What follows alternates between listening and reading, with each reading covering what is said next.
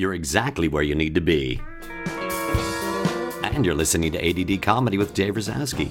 Today's guest on ADD Comedy with Dave Razowsky is my dear friend Ian Gomez. Ian and I both performed at Chicago's Improv Olympic in Second City. Ian has been in more television shows than anyone else I know. I mean, here's a short list. The Drew Carey Show, Felicity, Supergirl, and Cougar Town. He was also in My Big Fat Greek Wedding, written by his wife, the wonderful Nia Vardalos. We discussed the peace that comes from seeing others as your equals, what it's like to be fired, and the success that comes from being a chameleon. Ian is honest, sharp, warm, and very funny. It was a blast to talk on such a level with such a dear friend. Enjoy. I was looking, this is such a queer thing to say, but I was looking over your IMDb. A couple things. First off, I fucking am so excited that you're here. I'm really excited that you're here. Well, me too. It's been forever. It's been forever. Yeah. And I was looking at you haven't fucking stopped working. I try. God, yeah. You just haven't fucking stopped working. I know. I'm very happy about that. You know, a long time ago, before I started acting, I worked in a restaurant in New York City, and it was a bunch of actors and singers and dancers as the wait staff and bar staff, and as a lot of these people are, they were into their astrology. Mm-hmm. You know, so they were having their charts read or something like that, and it was like $60 or something at the time, and I said, I'll get mine done. And it comes back, it's pages and pages, and I the only thing I remember from it was saying that you will be a successful actor, you won't be the best actor, nor will you be like a Shakespearean actor, but you'll work pretty consistently. I was like, oh, great. That would be wonderful. And that's, I don't know if it's a self-fulfilling prophecy or what it is, but I have this confidence, and probably the only thing I'm confident about is that I will probably work until I don't want to work anymore. That's awesome. Where does that confidence come from? I don't know. I don't think I'm like that great. I see other actors go, yeah, I can't do that, or that's really, I can't get that deep, or whatever. I don't know what it is. It's not like yeah, I'm gonna work. I'm not cocky about it. I just have this, like, I know, I just know that I will work. It may not be one job right after the other. There have been a couple of like a year-long break or a few months break or something like that, but something always comes up, and so is it for me? I look at it. I think one of the things that has always hit me is the idea of, you show me something and I think, I can do that. I can do that. Oh, yeah. You're going to show this to me. I can do that. I will do it differently than other people do it, but I will do that. And so when something comes your way, you most likely think that I can do that. Because if the first thought is, I can't do that, or that's going to be a struggle, mm-hmm. then you have to get through that in order for you to do whatever it is that you're going to have to do. What will happen is sometimes, most actors, you audition and then you get a job. Every once in a while, I'll get, they'll call me up and they say, oh, they would like you to be in this episode of this show. Okay, great. But I didn't audition, so I don't know exactly what it is they want. So I look at it and I go, I don't know what I'm going to do with this. I'll try something, but maybe it's maybe one of the reasons why I got into this is I like to please people. Mm-hmm. So I don't know what they want, so I don't know how to please them. So then I get a lot of anxiety thinking I'm going to try something. I don't know if they're going to like it. And that's going to be difficult. So I'd rather audition for things and not get it than to get it and then do poorly at it because it's not what they want. But when you go in there and you say, I didn't audition and I feel that this is what they want, do they usually work from that, or do they go, we don't like that? I've been fired a couple of times where it's yeah, that's not right, but thank you. We're fired in the middle. Fired, yeah. Like after a table read or after like a first day of rehearsal or something like that. How did it feel? Doesn't feel great, Right. At all. But do you know at that moment that you could be fired? No, it's something I've never been surprised. Right. I've always gone, yeah, that didn't go well, or I'm not getting this at all. But you can feel it. I can feel it. Like at the Absolutely. moment that's happening, Absolutely. you can feel it. You can fucking feel it going, this is Then not... I get that phone call, and Right. it's just like, yep. Right. Yeah. So it doesn't feel good, but it's not a surprise. Right. It's never a surprise. I've never had the thing, luckily, knock wood, that I've been like, I just rocked that. Right. Ring, ring. What? Not... and then I freaked out completely. Right. That's never happened. But yeah, I've been fired. And then, you get over it. You get over it. You get over it. You get over it. You can't hold on to it. No. And the thing is, like, if you do hold on to it and you bring it into your next, whatever it is you're doing, you're fucking yourself over. Yeah. Because it always goes back to this. What you're doing in that moment is all that fucking matters. In that moment, that's all that matters. And if you bring in whatever it is that's going on in your life, or if you bring in whatever is happening in the last time that you did this gig, or the last time you worked in this studio, this one particular place where you were doing MASH, because I know you did MASH, and now it's like, oh, now you're doing, Who Dropped the Soap? This bad juju. But the whole fucking bad juju thing, too, where you go, no, I can't bring that shit in. No. And that's the biggest thing right there, is to say this moment is all that fucking matters right now.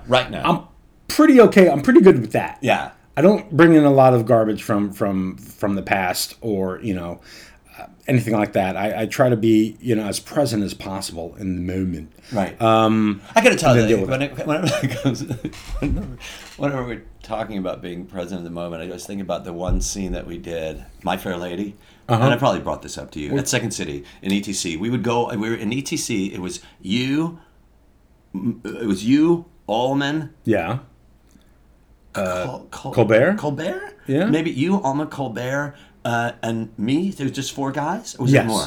No. And we were or just Jimmy. Was Jimmy there? No, okay. Jimmy. So it was all 4 of us, and we wanted to watch Terminator 2, and it turns out we didn't have it. All that we had was My Fair Lady. Right. Yes. And we would go off on that. We would we would go off the script. And I remember you at one moment just went fuck it, and you went backstage. You got the scripts, and you handed all of us the script, and going, "This is the script. This is the script." And we all went, "Okay, we're here," in front of a fucking audience, and it was fucking genius. It was so fucking genius. Like being in that moment, and also being able to like turn on a fucking dime, to turn on a dime. All the training that we got there, I think, has helped me at Second City helped me in so many fucking ways. It really has. I found, looking back on those times, I don't think all the stuff I learned there kind of was waiting to hatch later on. Right. It was an incubation period, and I didn't really use it until much later on. And there was I always regret that. You didn't use what so much later? I didn't, well, first of all, I did use my knowledge of improv there, but I didn't have anything really to say. I didn't, it's like when it's time to write scenes or come up with ideas, I didn't have much to say. So I didn't have the scenes I was in other people's scenes. Right. It wasn't like I want to do a scene on this and this is my point of view. I didn't have a point of view. I kind of do wish that when I was there that all happened for me, where there were scenes I wanted to do. I think I would have enjoyed my time there more. Not that I didn't enjoy it, but it's one of those things the moment you get in, it's like I'm looking for a way out. Isn't it paralleling what we talked about earlier here? That idea of what the fortune teller told you, the idea that you're going to do this kind of work in that way, and it kind of matches that a little bit, yeah. Because yeah. I think about, there's a picture there of us doing that Yes. satellite scene, Right? And and in that way, because I think the moment that you would enter a scene, it's like if Ian's in the scene, we got it. Some of us, I feel like, are journeymen. Some of us are like Colbert was not a journeyman. He is a journeyman, but he wasn't the utility infielder. Right. He wasn't you're a Mets fan. You're a Yankee Mets fan. Yeah. Who's the utility infielder that you grew up with? Believe me, I know. I have no idea. Okay, for me, it was it was Larry Boa. Those Yeah. kind of guys, Okay, yeah. Larry Boa. And you look at those guys and you go, utility infield, the fucking person that you want to have over there. And when I think about the cast that we had at Second City and the people that we worked with at Second City, the casting fucking rocked. Because it was a team. It was a band being put together. And there's certain... Each had their parts, with their roles in that cast and their strong points, And, I guess what... I always felt like I could get into, maybe it's, reason why I got into comedy or whatever situation I could kind of fit in somehow. Right. Being a bit of a chameleon. So I wasn't like, I didn't have like, this was my strong thing. I wasn't the singer guy or the high status man. Right. Or, I think I could, whatever needed to be done, I could kind of get in there and do it. Yeah. Because Colbert was the high status man. Yeah. Yes. And Amy Sedaris was the high status woman in a way. Like you could not. I don't remember her being vulnerable. Right. I just don't remember her being vulnerable. I don't remember Jackie Hoffman being vulnerable. Right.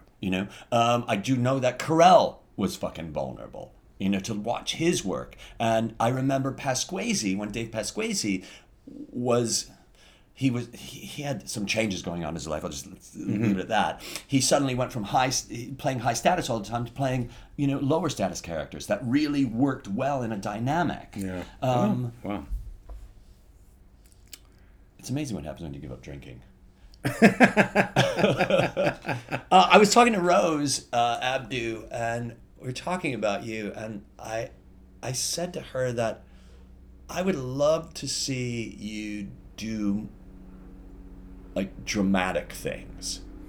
And what she said was she would love to do a 2-person scene with you where you play siblings. Mm-hmm. You and Rose in a 2-person scene playing siblings. And I thought, that's a fucking great idea. Yeah. I always felt that we have Rose and I have a unique relationship where like I love her and I love her like a sister and I think she's incredibly funny, but I give her so much shit and she bugs me so much. And I bug her. Like we fight like brothers and sisters, Right. Just, I just make fun of her. She makes fun of, shut up, Ian, and she just, and it's like, I never say anything behind her back or anything like that. I just tell her right in her face. Right.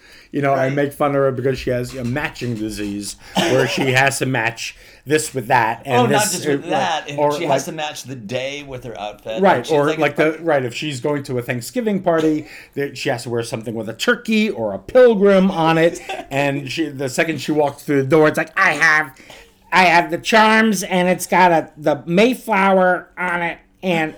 And so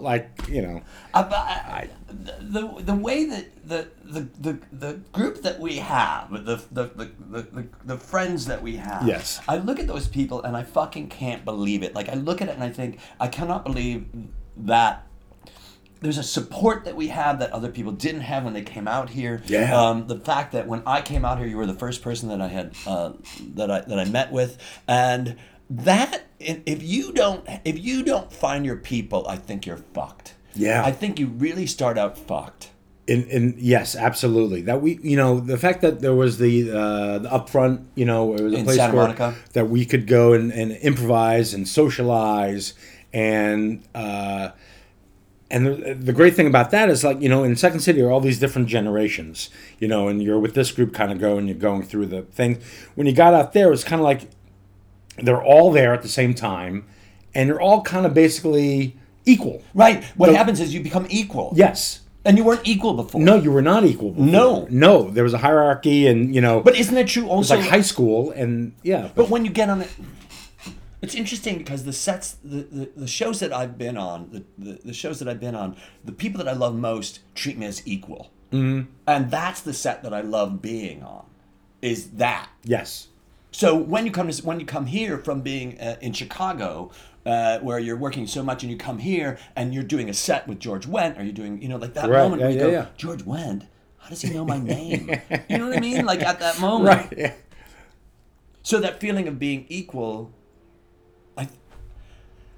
it gives me confidence, Yeah. and it also makes me You don't feel alone because when we came out here, that we had all these people that we knew, all basically in the same boat, and so you didn't have to go find friends. You didn't have to make new friendships or do this. You already had this group. We were lucky that way. Where we had the support system, and most of us came out at the same time almost. I came out in 95. Yeah, I was in 94 or something like that. Yeah. So it was like, and there were a couple of people here, a few people before me, but then, it was already established.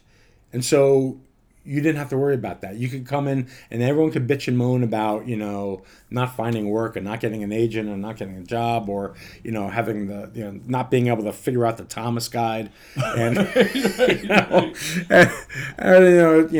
welcome to LA, and that was like a big thing, it just it made no sense. But that was nice. And because I know, a lot of people, when they first came out here, they were alone. Certainly people that didn't come from Chicago were alone, and and how do they meet people? Like, how the fuck do you meet people? How do you meet people? Right. How do you fucking meet people? I guess like in a class or something like that, and you got to Right. take a class, but take the wrong class, and all of a sudden you're a Scientologist. I mean, I don't know. Right. Yeah. It just. That connection that we all had, back then, also helped me deal with professional jealousy. And because after a while, I'm looking at all the friends that we have and the work that everybody's getting. I'm like, well, I like that person. I'm glad they fucking got that job. Yeah.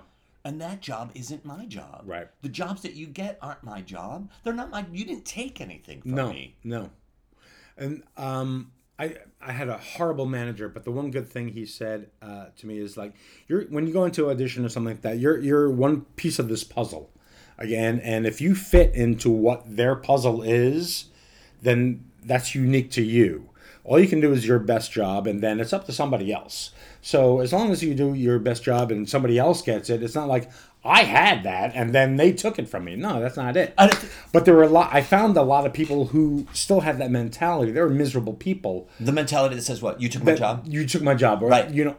And there were some Second City people who were like, I was seniority. I had more seniority than you did. At Second City. At Second City. Right. I was there before you. And so now we're in LA, and that person felt that they should be getting all the work first, and then whatever, then I would, Still. Right. But that's the equal thing that we were talking about. Right, yeah. And so that, that kind of messed him up, I think. Thinking that, someone who was younger, but not really that much younger, was just a few generations behind him, was, doing better, quote unquote, than he was, and that he felt he should be getting that. When you say you're doing the best job that you do the best job that you can. When you said you go in there as long as you do the best job that you can, what does that mean to you? Well, the best job that you can. You're prepared. You both knowing the script or the sides or the material that you're doing, that you don't get into your own head. You don't let other people get into your own head. When you say get into your own head, what does that like sitting? I've had many auditions where I'm sitting there and I'm saying words. I'm not listening to myself, but I'm having this conversation like, oh, there's a bird outside. Look at that. Oh, this really. Wait, I'm not listening to what I'm doing. Oh, this kind of sucks. Oh. Or I'm not getting this right. I'm not getting this right, or they don't like me, or this person's looking at their phone, or something like that, and then I lose focus. Right.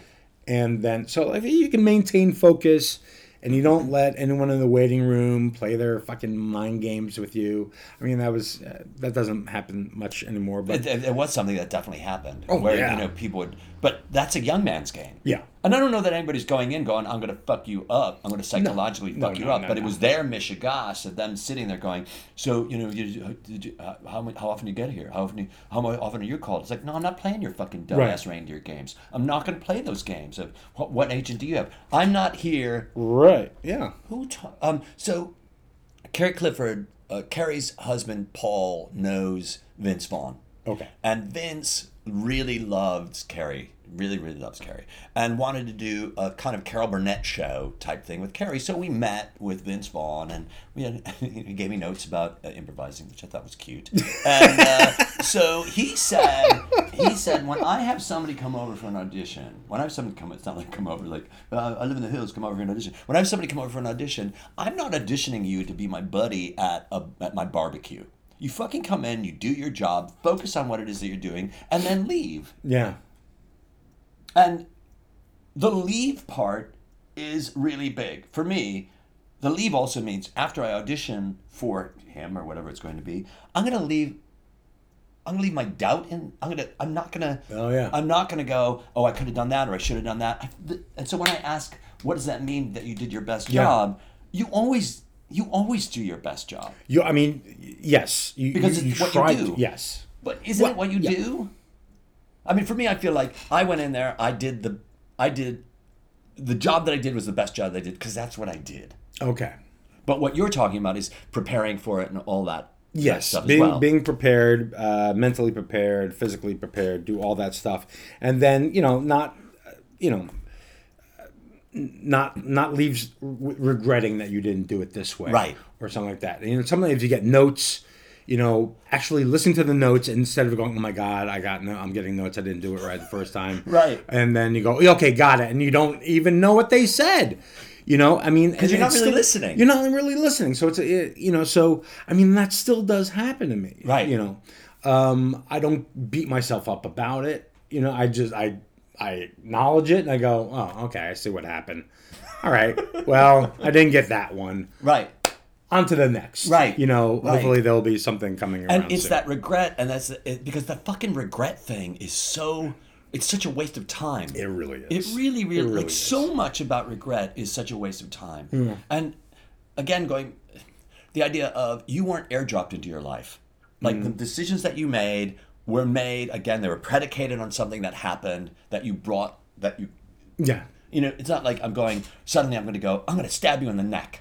Like, what the fuck? Let Dave stab me in the neck. It's like, no, something will lead up to me stabbing you in the neck. Yeah, yeah. And I need my neck. Right.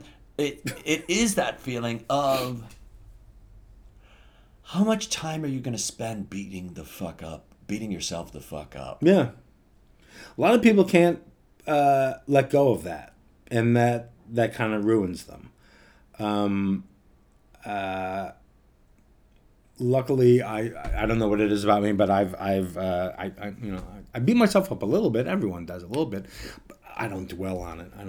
No. I don't see you as being somebody that would dwell on it. I'm pretty easygoing, where I just kind of let things, slip off. And it's a big thing for me is I love this phrase. Do you want to die on that hill?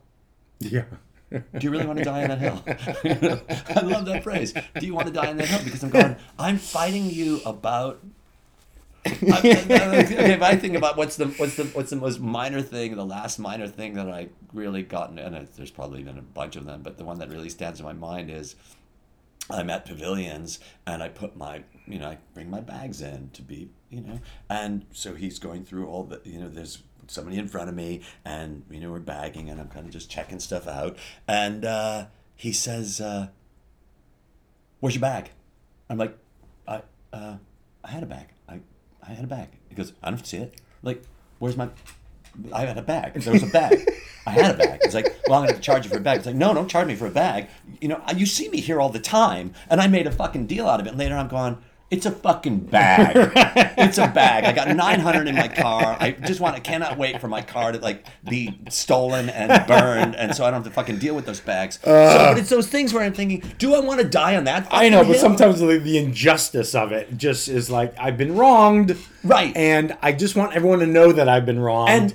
And until that time, I can't let it go. And I think a major part of that is that my upsetness about that had nothing to do with the fucking bag.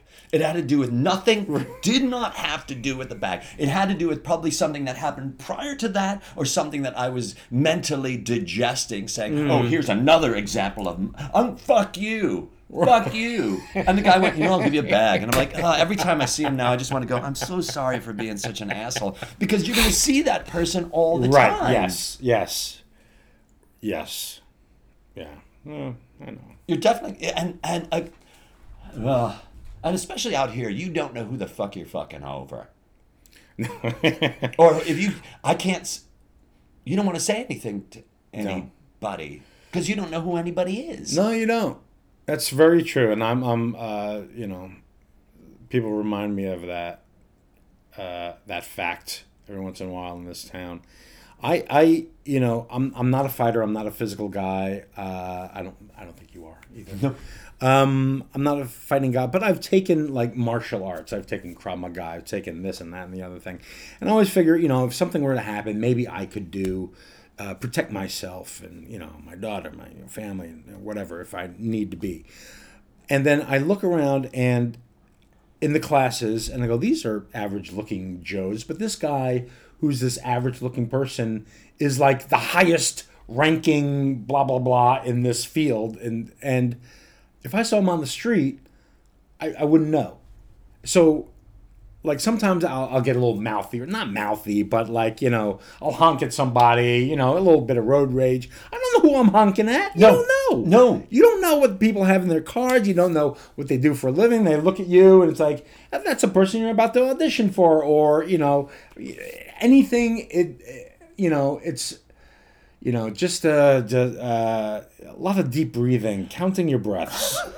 Just count your breaths. If you can count 10 breaths, and just be focused on that, then you're. And it's a matter of saying the moment that thing that triggers you happens, you don't have to react to the triggering. You can react to being triggered.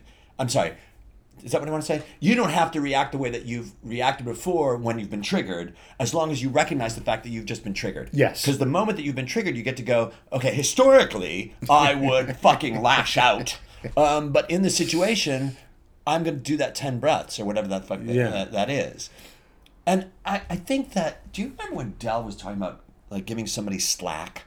Do you remember wasn't there Bob Dodd or something like that? Where, anyway, there was a slack, like giving somebody slack, looking at somebody.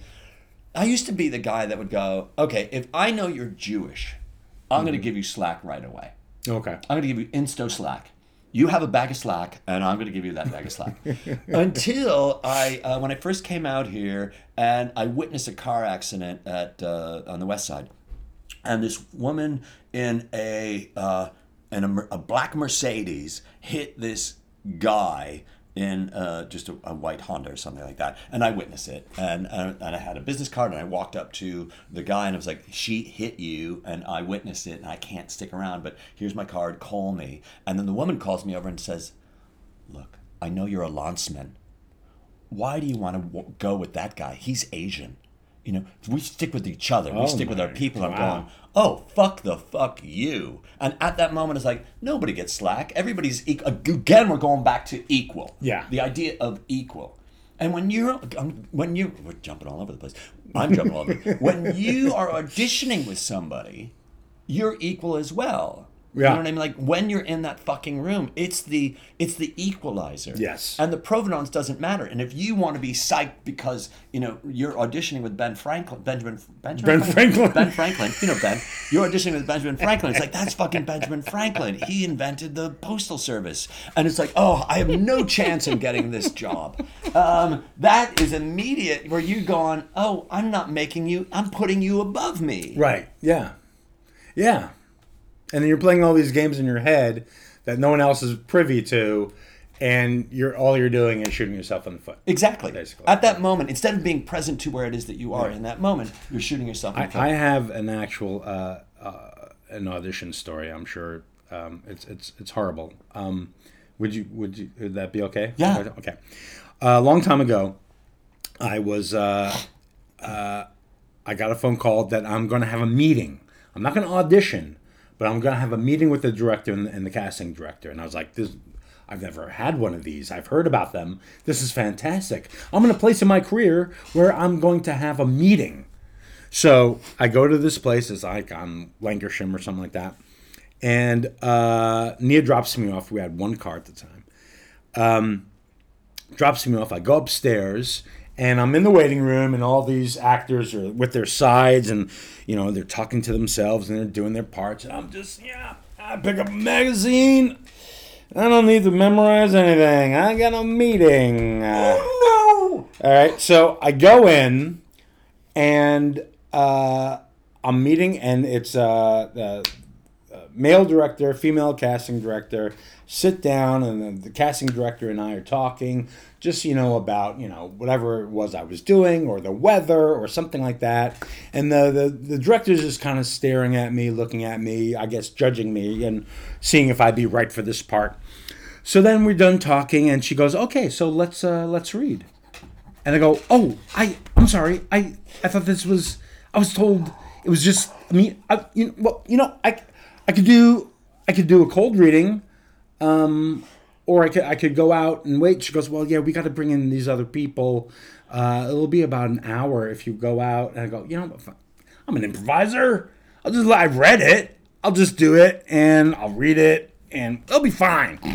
So I do the scene, and I forgot what the what the scene was about, or what the movie about, or anything was about. So I'm reading it, and I'm looking up. I'm trying to make eye contact and read at the same time, and doing all the stuff. And I fumble for some words, So the glass is. The line is, "The glass is empty. I have to go to the kitchen." I go. So the glass is empty. I got to go in the kitchen. So that happens a few more times, and but overall I feel okay, and we're done with the scene. And she goes, "That was wonderful." And the director goes, and I go, "Yeah, I know." I was like, making fun of myself. And then I realize the director has a horrible stutter. No. Like a debilitating... The man, this is the first thing he said the entire meeting. And I just... When he started talking, I cut him off and went... Thinking I was making fun of myself, but that's not how it came across. So then the casting director... The guy's staring at me, daggers. The casting director's talking. All of a sudden, I get that... That's all I hear in my head.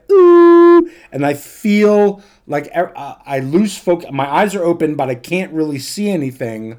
And the sweat just starts to pour down. I feel it all over my body. It's like a niacin rush, like hot, cold, and I've got like tunnel vision now, and it's like Charlie Brown's teacher. All I hear, I don't know what I say. I go, "Thank you very much," and I bolt out the door, run downstairs. Nia's in the car. I jump in, and go, drive. And what'd you do with that thought? What'd you do with that? You just kind of you go, that happened. That happened, and I didn't know if I was going to get, they were going to call my agent, and did they call your agent? No, I don't think so. I just didn't get the job, and that's all that happened. That's all. The consequences of that is I didn't get to work with that guy. Nor did I ever get to go back to that casting director. But there are a lot of casting people and directors. It really in this is town. Interesting where you go, where you have no fucking, you have no idea what anybody's going through. Oh God, it was. And you it think was that you're horrible. Oh yeah. Just all the thoughts like, I made this guy feel bad. I just embarrassed myself. I did a bad job. The camera's probably still on. All this other stuff is going on. But you know what? I mean, it's a good story. Right. But that's it. And to be fair, and then he should have told you. He should have told you that he stuttered. Or said something. He should have said, he should. It wasn't your fault. It was his fault. It was his fault. I'm just throwing. Fuck that guy. Fuck that guy. If you have for making me feel this way. way. Exactly. If you have something debilitating like that, you got to warn people. Right. If you have like a Tourette's tick or something like that. Right. You got it. Oh yeah. If you're in a business situation, professional situation, maybe that's something you let be known. Maybe you have a sign. maybe have a sign or a shirt, a T-shirt, T-shirt. or something to go. Well, by the way, maybe not a T-shirt because a lot of people like to wear ironic, goofy T-shirts. Oh yeah. But just like maybe just a pamphlet or something. At the beginning of the meeting, the casting director should have said this to you. By the way, yes, Bruce has a fucking debilitating stutter, and don't make fun of him later. Right, you're going to be tempted to do that, but don't make fun of him later. Those are the things that, like the idea of saying that makes a great fucking story. That, for me, if you were given the opportunity, stupid question. If you were given the opportunity to do that again, would you do it again? Would you make the same? Probably. Knowing that he had a stutter? No, not knowing. Not knowing? Yeah. Oh, I would have done the exact same thing. I would do the exact same thing. Yeah. Absolutely. Absolutely. Because my first instinct was to, instead of having him give me a note that I fucked up, to cut him off at the path, go, I know I fucked up. Right. And that, just in that way, that makes you, that makes you human. Yeah. That makes you fucking Well, human. I'm taking the power away from this guy of saying something bad about me by me saying it first. Right. So you don't get to say that. I said it, right. And I'm okay with it. That preemptive thing. Yeah. That preemptive thing. Oh, fuck, man. Oh, boy. You know what? Like, right now is I'm just going back to, there was a female casting director, a male director, just the idea of what the universe we live in right now with with the sexual harassment thing and things going on like that. Like, it is a fucking crazy time to be, not just in our industry, but just life in general. Yeah.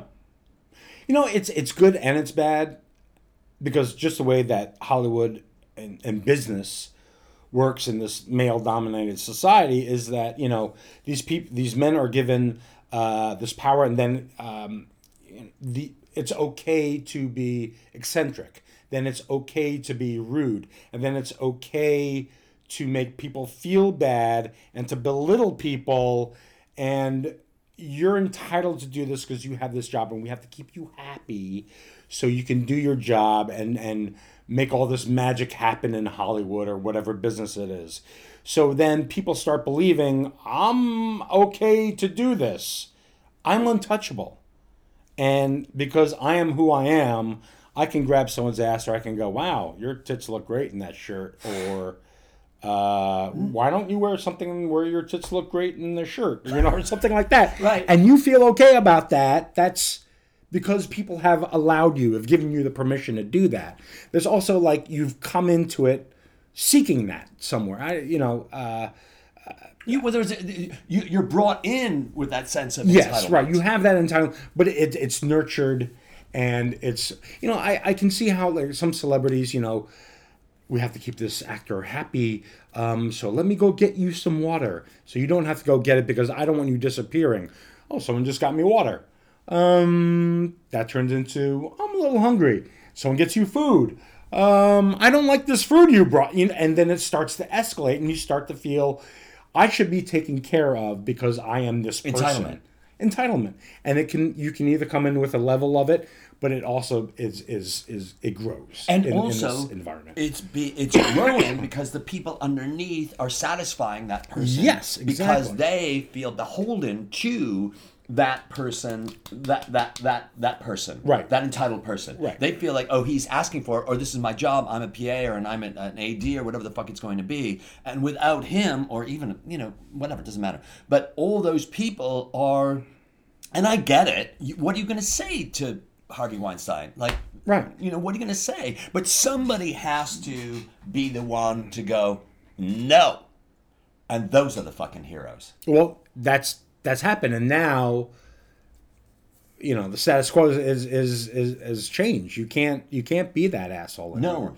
No, I'm sure you can be a different kind of asshole, but you can't be the one who is abusing women, right? Or if you do any sort of television show and on a major soundstage, the legal department comes in, and you have a mandatory seminar about sexual harassment.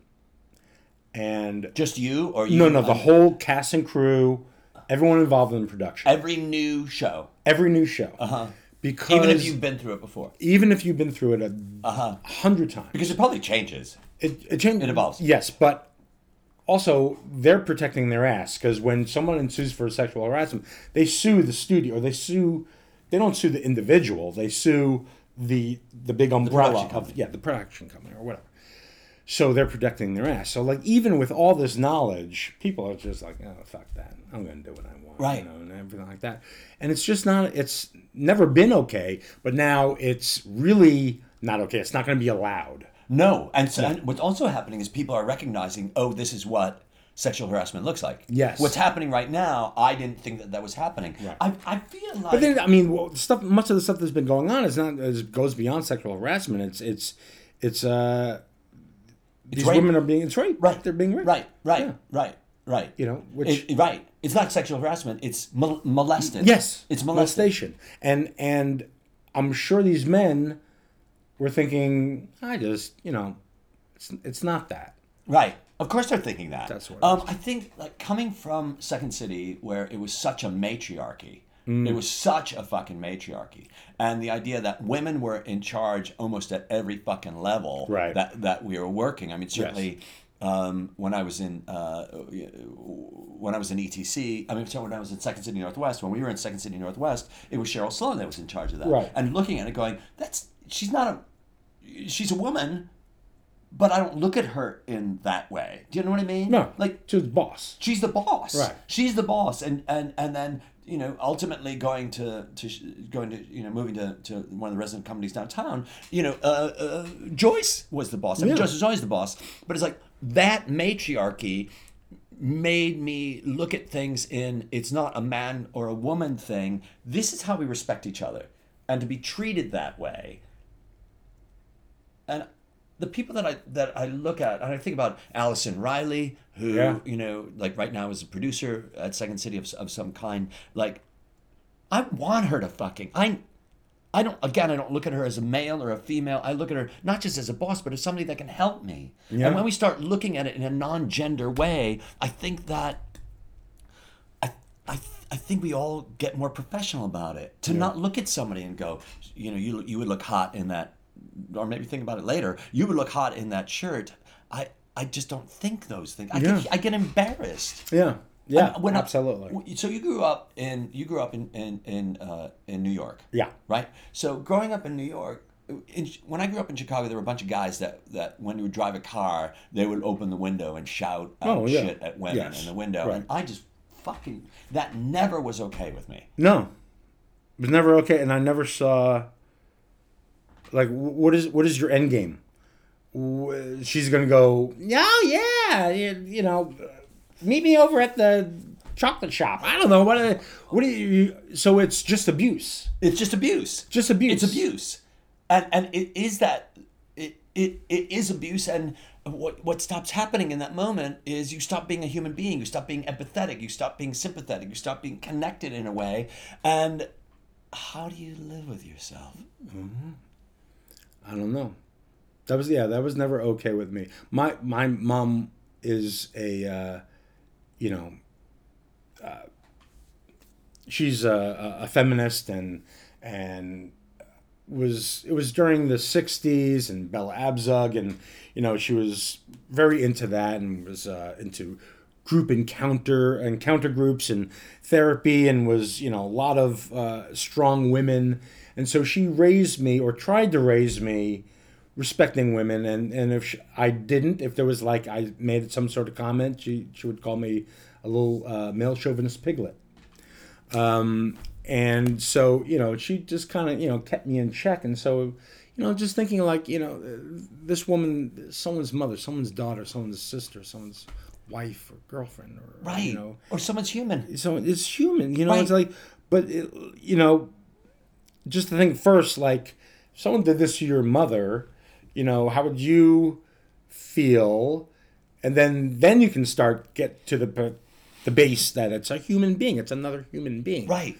You have to have that realization that it's, somebody's mother. Would you want somebody shouting that at your mother? No. Would you want somebody shouting that at your sister or your daughter? Do you have a fucking daughter and you're opening the fucking window and shouting out something to somebody? Or to just leer at somebody? I remember when I was a child, we were coming back from the Bronx and visiting my grandmother. I was maybe, 6 or something like that. And we were on the subway and we're sitting next to this group of guys and they're being loud and pushing each other. It's like teenagers or something. So my mother, picked me up and led me to another seat. And so the guys were like, oh, you gotta move. When they got off the train, we're sitting by the train doors. While they were getting out, they pushed my mother's head and spat in her hair. And that, it scarred me. So, like, I can't, to do that, they didn't think this is, would I want someone to do this to my mom or something like that. So, like, you can't. Right. You can't do that. And there's also something like what kind of a person does that? Yeah. And what kind of person does that makes me think, what was it like for that person growing up? Right. And what were the role models for that person growing up? So it really is about, and this is really a hard thing for people because you have to be vulnerable. When you're a parent, as you know, you have to be vulnerable. No, what do I know? I was a son once. You have to be vulnerable. You have to be open. You have to be honest, and you've got to lead by example.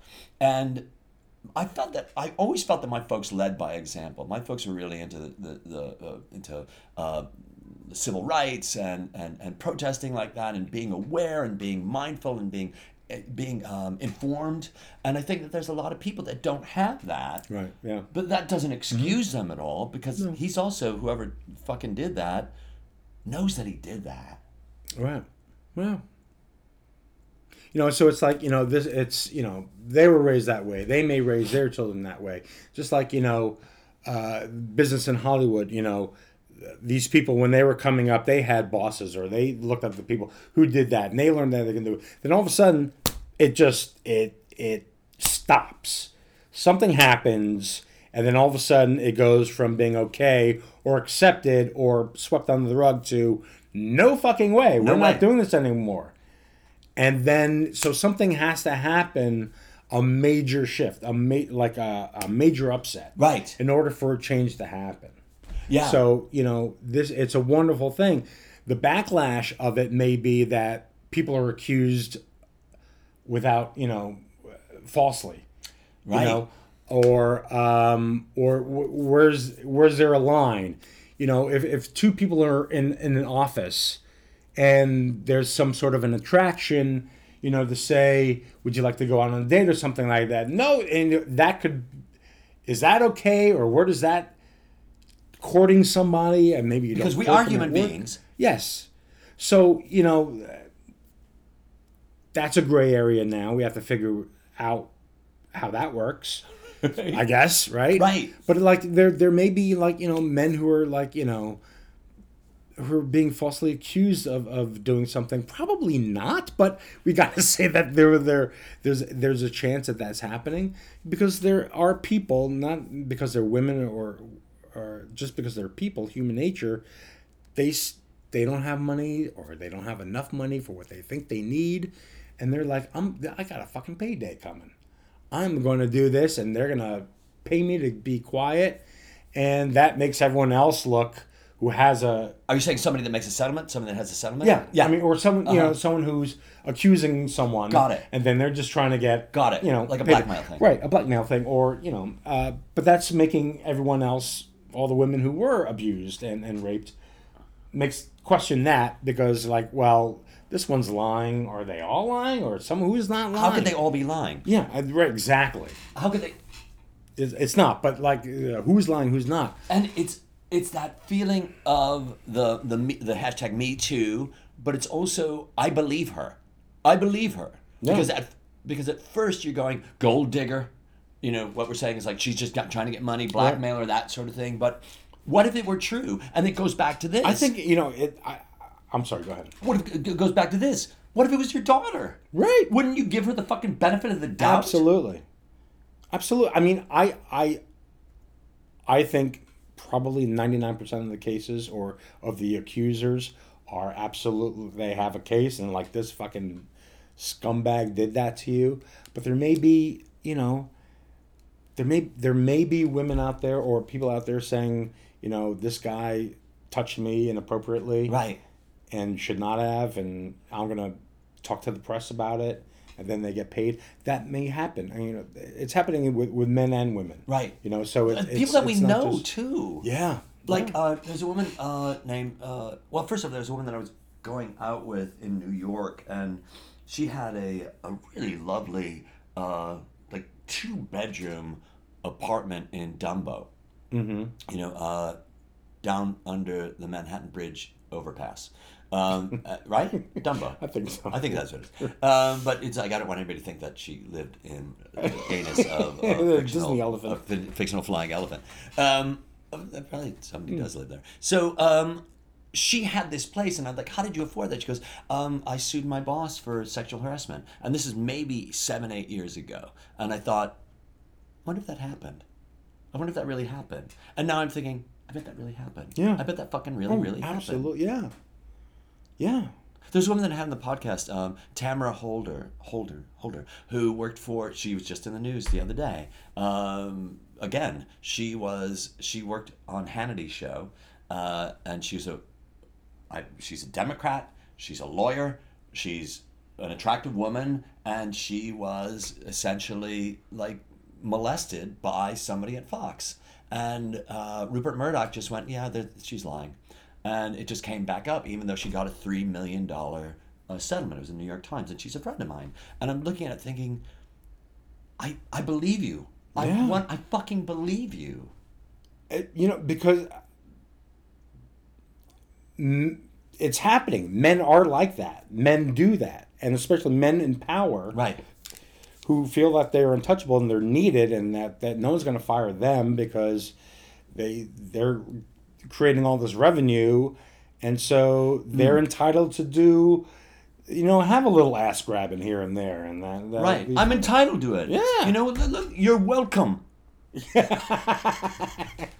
Yeah, welcome. but it's the great thing. I mean, it's awful that this is happening to women, and these women have been abused and raped, and but it's not going to be like that anymore. Right. I mean, or the chances of it, How are you seeing people are going to come out, are going to be braver to come out and say, this has happened to me, or don't do that. That's not acceptable.